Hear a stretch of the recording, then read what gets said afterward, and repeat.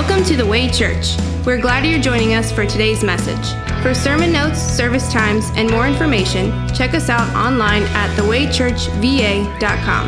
Now let's join Pastor Matt Rothy with this week's message.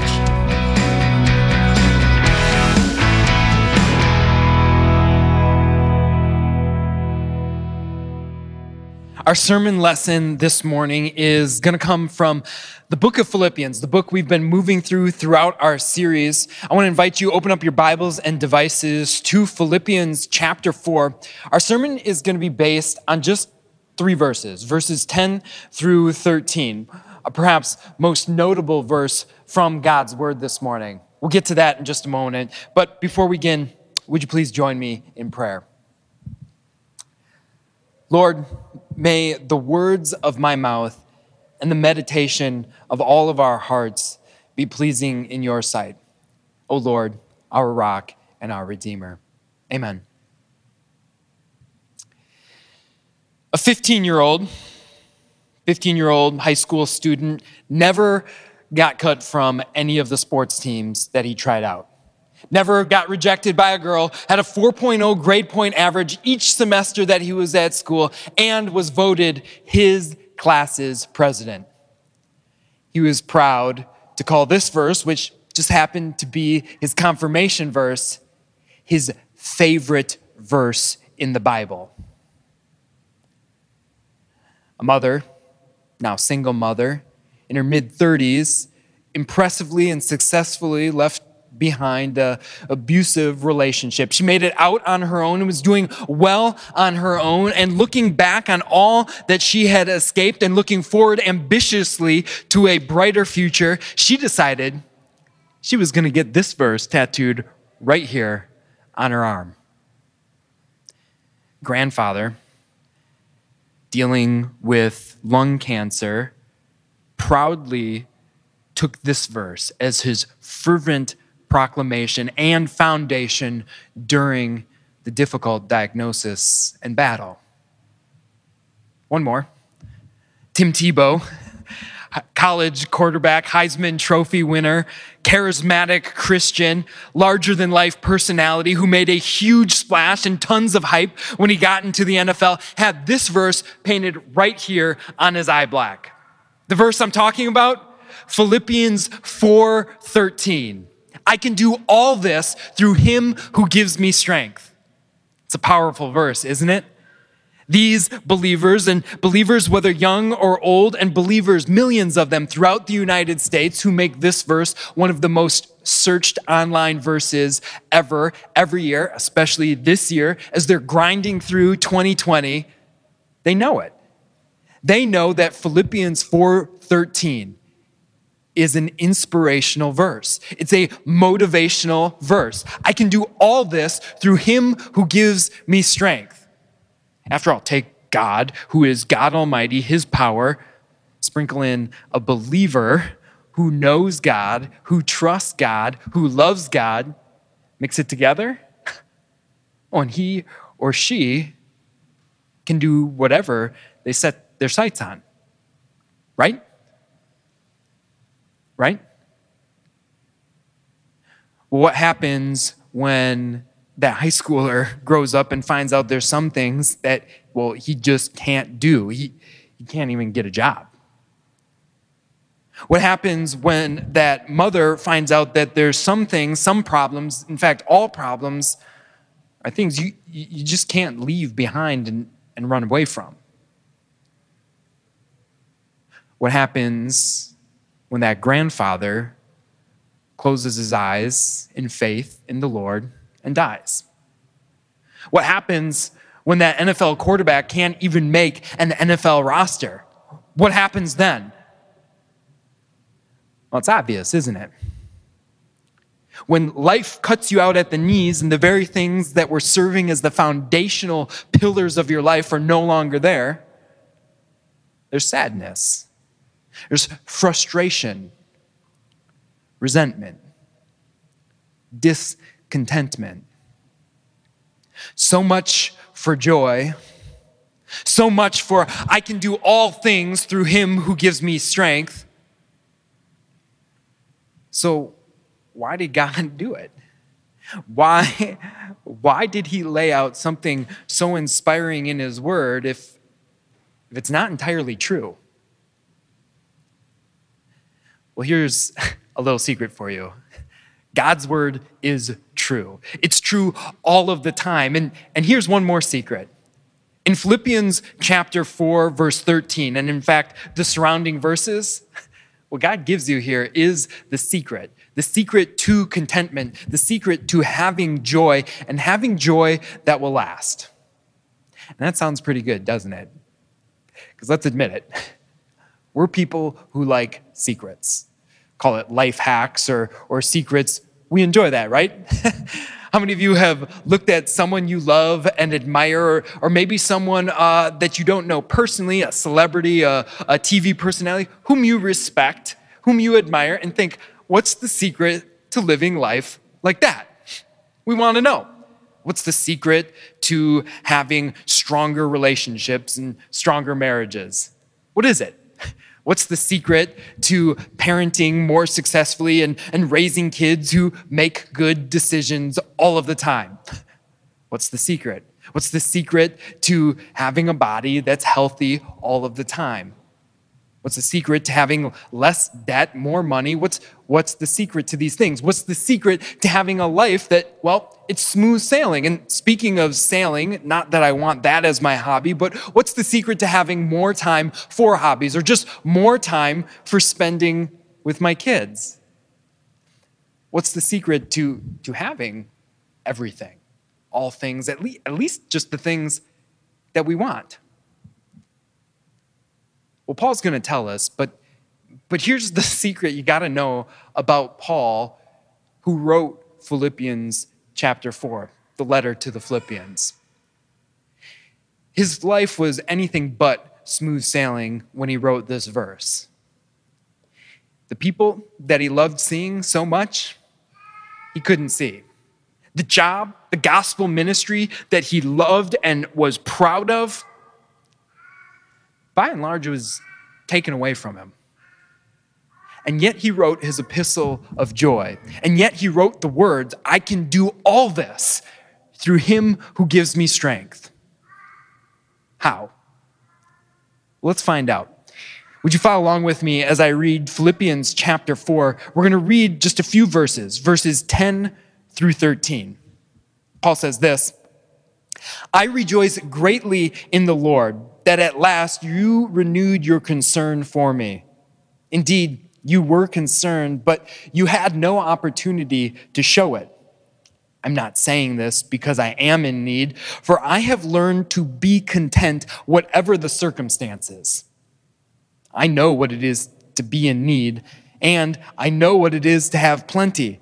I have learned the secret of being content in any and every situation, whether well-fed or hungry, whether living in plenty or in want. I can do all this through him who gives me strength. The word of your God. Did you catch what's going on in Paul's life? Or at least going on in the surrounding verses to this very famous verse, Philippians 4:13? The Apostle Paul is not laying out a humble brag for the things that he has accomplished. This is not, I can do all things, through him who gave me strength. No, look back on what Paul has said in this letter, and you know it. He considers all his accomplishments, and he had many of them, all the things that he was proud of in his life. What did he say they are? It's a bag of garbage. I consider everything a loss to comparing knowing Christ. What else did he say? Is this ambition for accomplishing things in the future? No, recall chapter 1. The Apostle Paul is writing this from prison. Paul's not sure if he's going to live beyond the next day or week or month. He said, for me to live is Christ, and, well, to die, that's gain. The Apostle Paul is writing this not knowing what his next couple days are going to be, if he's going to get to see his friends or family, if he's going to get to see or do the things that he wants to do, go visit with them, share the gospel with them, have a fruitful life, have a productive ministry. So what's Paul saying? How is he able to write this with such joy, with such strength? Well, more reflective translation or reflection of what Paul is saying in here, when you consider all that's going on in the verses surrounding and in the verses his life, is not I can do all things or I can do all of this, through him who gives me strength. But Paul is saying, as to every circumstance that I find myself in every situation I'm in, I'm strong because of the one who keeps strengthening me. I can do all of this, not because of me, but because of the one who keeps strengthening me. What Paul's saying is it's not my achievements or it's not my accomplishments. It's not my future dreams or my present circumstances that make me strong. It's the Almighty Lord in me continually strengthening me. What Philippians 4:13 is saying is it's saying that it's about contentment in any situation rather than the enjoyment of every situation. Philippians 4:13 is all about contentment even when you have nothing. It's not about the capacity to have everything. It's about contentment, no matter what, not the capability to do anything that you want. That's the secret. That's the secret that Paul's talking about. I was thinking about this verse and about the Apostle Paul this week. As we were wrapping up our section on Philippians, I get a little sentimental about our sermon series, saying goodbye to this one, moving on to the next. And I thought about all that we're going through during this very unprecedented year. I thought, what if Paul lived now? What if the Apostle Paul was our pastor? Would he say this? Reflecting on everything that I know you're going through, that you know this community and nation is going through, would Paul say this? Would Paul still encourage us to say this? You think about Paul's life. He had a lot of reasons to be happy, to be joyful, to be content. You heard it in the lesson we read this morning from 2 Corinthians. You heard it a couple of weeks back when Paul was talking about his life before being a Christian. He had it made. He was the best of the best in academia, in religion, in his zealous approach to his religion. He was proud of his family. He was from a proud family. He had reasons for being pretty content. Even in 2 Corinthians, once he became a Christian and was the greatest missionary you know, Paul had reasons to be pretty proud of his work, setting up churches all over Asia Minor and Europe, having visions, special revelations from the Lord. Paul had a lot of reasons, just like you do, to be joyful, to be content. And yet here's the secret. Paul doesn't base his source of identity in any of those things. His identity doesn't come from the fact that he accomplished this, achieved this, or did that, or will do this. His identity doesn't come from the fact that God gave him very special abilities. And therefore, his joy and his contentment, they didn't come from those things either. That's the secret. What do you base your identity in? You see, if your identity comes from having respect or having money, if it comes from having a family that looks like they have it all together, if it comes from the abilities that you have, the things that you're able to do personally or professionally, if that is your identity, if that is the source of your strength, the source of your joy, the reason that you're content, well, having those things threatened, having those things harmed, or even having those things taken away from you, they're going to radically move you off the misplaced foundation of your joy. And you're going to end up jaded. You're going to end up discontent. But when your source of identity, when who you are and what you are and how you live in this life, well, comes from the identity that you have in Christ. When with Paul, you're able to say with Paul that he is and has given me everything that I need for this life and the next. When you're able to look on any situation in your life, whether you are well-fed or hungry, figuratively or literally, whether you are living with plenty or you're finding that there is something that you're wanting, and you're able to look at this and say, in any situation, no matter what, I'm strong, I'm joy-filled, because there is one who keeps giving me joy, keeps filling me with strength. Well, then you're not only going to know joy, but even when you do suffer, even when things in your life that you love are taken away from you, harmed or threatened, you're going to be driven further and further into the source of your joy. Look, what I'm saying is this: when you do experience pain, when you do experience suffering, and those things are inevitable this side of heaven, you're going to find out the reason for your joy. You're going to see more of the hope you have for constant, continual contentment. You have a God who bled so that you would be filled with your joy. You have been given a life of constant contentment in any and every situation because your God has put your life on his back and carried it to a hill. Look, Jesus Christ didn't shy away from suffering. He knew suffering. He knew your suffering. And so he dove headfirst into the muck and the mire of this world and your life and our sin, and he emptied himself. He who was living with plenty, who had everything, emptied himself. Also us who desperately want and desperately need could find in him what we very much need. His forgiveness, his righteousness that comes by faith, his standing before God that by our baptism means that our identity is one of this: we are sons and daughters of our God. And that can't be taken away from you. That can't be removed from you. That is what Paul is saying is my constant source of strength and joy. Look, do you know the only thing that can take away your joy and your contentment in life? I'll tell you what it's not. It's not the devil. It's not suffering. It's not tragedy. You know what it is? It's our idolatry. It's your and mine idolatry.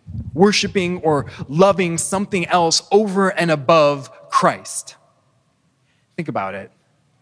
Whenever we in life hold on to something more tightly than we hold on to God, well, that's when we know joylessness. That's when we know discontent. There is just one thing. There is just one thing in all the world. It is the gospel, the message of Christ Jesus, who lived for you, died for you, rose for you, and still today is living and ruling all things out for you, strengthening you in every situation. This message that we call the gospel is the one reason why you're able to endure reckless and rough pain and still know unrelenting joy.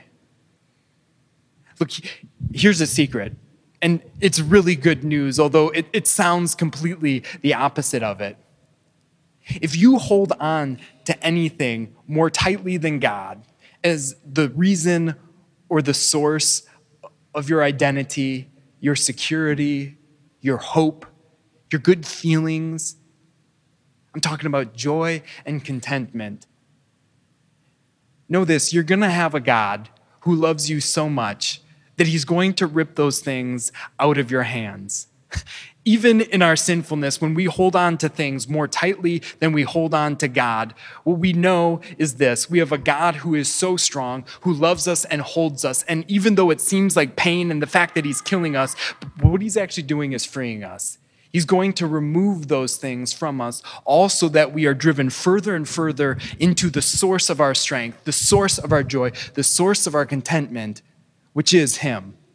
You have a God who is saying to you here in Philippians 4:13 that I am promising you a better life.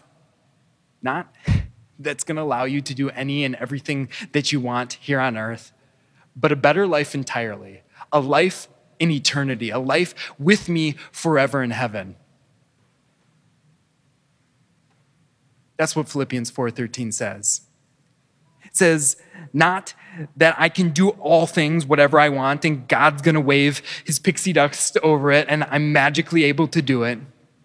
But what he says is that in every situation, whether you have the things you want or don't, you have contentment. You have your source of joy, your source of strength. You have your Savior for you. You might be saying to me, this sounds really, really good here in church, but you don't know the loss that I've suffered personally. You don't know the pain that I've endured. I mean, after all, that is inevitable. We will suffer tragedy. We'll suffer hurt. And I've had dreams. I've had things that I wanted to achieve, things that I want to do, and I'm nowhere near. In fact, I'm frustrated.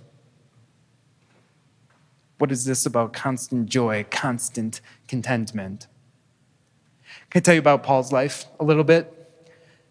Paul, in service to his God and just in living his life as a Christian, he endured much. He endured beatings for his faith. He endured imprisonment wrongly because of sharing the gospel. More than once, he was shipwrecked, and he suffered because of that. But also, very personally, he suffered because of God's grace, because he knew Christ. We heard it read in 2 Corinthians before. I'll read it again. He talks to God. He asks him to take it away, just like any of us would. No one wants to suffer. No one wants to have pain.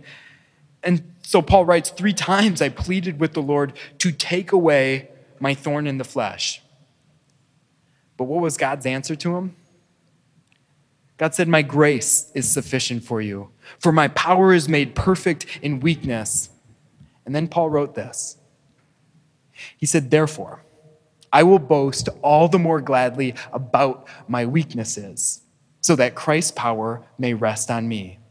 That's why, for Christ's sake, I delight in weaknesses, in insults, in hardships, in persecutions, in difficulties. For when I am weak, then I am strong. Here's the harsh truth. You can't do everything. You can't have everything that you want. You aren't enough. But Christ is. Christ and his grace is sufficient for you. They're more than enough. And though you can't do everything, Christ did everything for you and gives you everything that is his for you. That is the source of your joy. That is the source of your strength. And it's something that cannot be taken away from you no matter what. Let me just illustrate it this way. You guys have things that are reasons for strength. You think about if a global pandemic were to strike. What would that mean for me and my family financially, economically? And so we do. We save up our monies and we have our 6-month Dave Ramsey, security account. And so we can weather the storm. We're strong to get through something like that. If you get sick or your kids get sick, nothing tragically or long-term or with coronavirus, but running a slight fever, you all have medicine in your cupboard for that. You have things that are able to help you strongly deal with whatever sickness you have. Physically, you got that. Think about personally, you go to work, you have a bad day, people don't treat you with respect, or something very much hard is frustrating you. But you have spouses who love you. You have friends who care about you, who will give you a word of comfort, who will give you a reason for strength. You're strong relationally, you're strong financially, you're strong physically. But you know this. Those things can't always be there for you. You know this. Sometimes those things, they've let you down. They've caused you to feel weak because they're not there for you. There's one thing that always is. Your Savior is always there for you. Jesus is the constant. Those things didn't call into being this entire world. Those things didn't go to the cross for you, die for you, and then raise themselves from the dead. Those things didn't call into being things which were not and make them things that are. But he is the one who is there for you always, constantly, and he does that for you. That's what Philippians 4:13 tells us.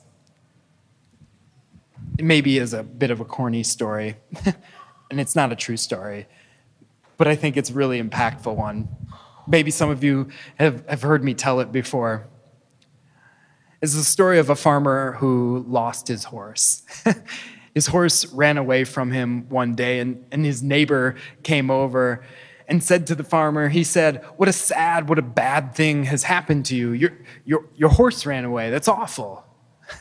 Farmer looked at his friend and said, no. You can never say something is happy or sad, good or bad. Just call it what it is. My horse ran away. Wouldn't you know it, a couple days later, the horse returned, and this time, this horse was leading 12 wild horses back into the stable, back into the farmer's field. Guess who should run over but the farmer's neighbor? He said, man, congratulations, what a happy day. You must feel so good about this. You had no horses, now you have 13. The farmer said, no. Never call any circumstance good or bad, happy or sad, just call it what it is. I have 13 horses. It's a month later, the farmer's son was training the horses, the wild ones, trying to tame them, and he got bucked. Broke his legs and 2 ribs. Neighbor came over, and you can guess what he said. And then it was a month later. The nation they were living in got called off to war, but the son, who was healing at home, didn't have to go and put himself in harm's way. He was able to stay with his family. Guess what the friend said then? Guess what the farmer said? Christians, never be too quick or never even label any circumstance good or bad, happy or sad. Only say in all these things, if God is for us, who can be against us? Only say this, if God is working all things out for those who love him, what can separate us from the love of God that is in Christ Jesus? Only say, rejoice in the Lord. I'll say it again. Rejoice. Here's the secret. There's nothing in all the world that can steal your joy or rob your contentment from you. Because no matter what situation or what circumstance you find yourself in, you're strong. I can do this. I can do all this. Because of the one who keeps strengthening you. Because of Christ, who said to you in his word, rejoice. Rejoice in the Lord always. I will say it again. Rejoice. Amen.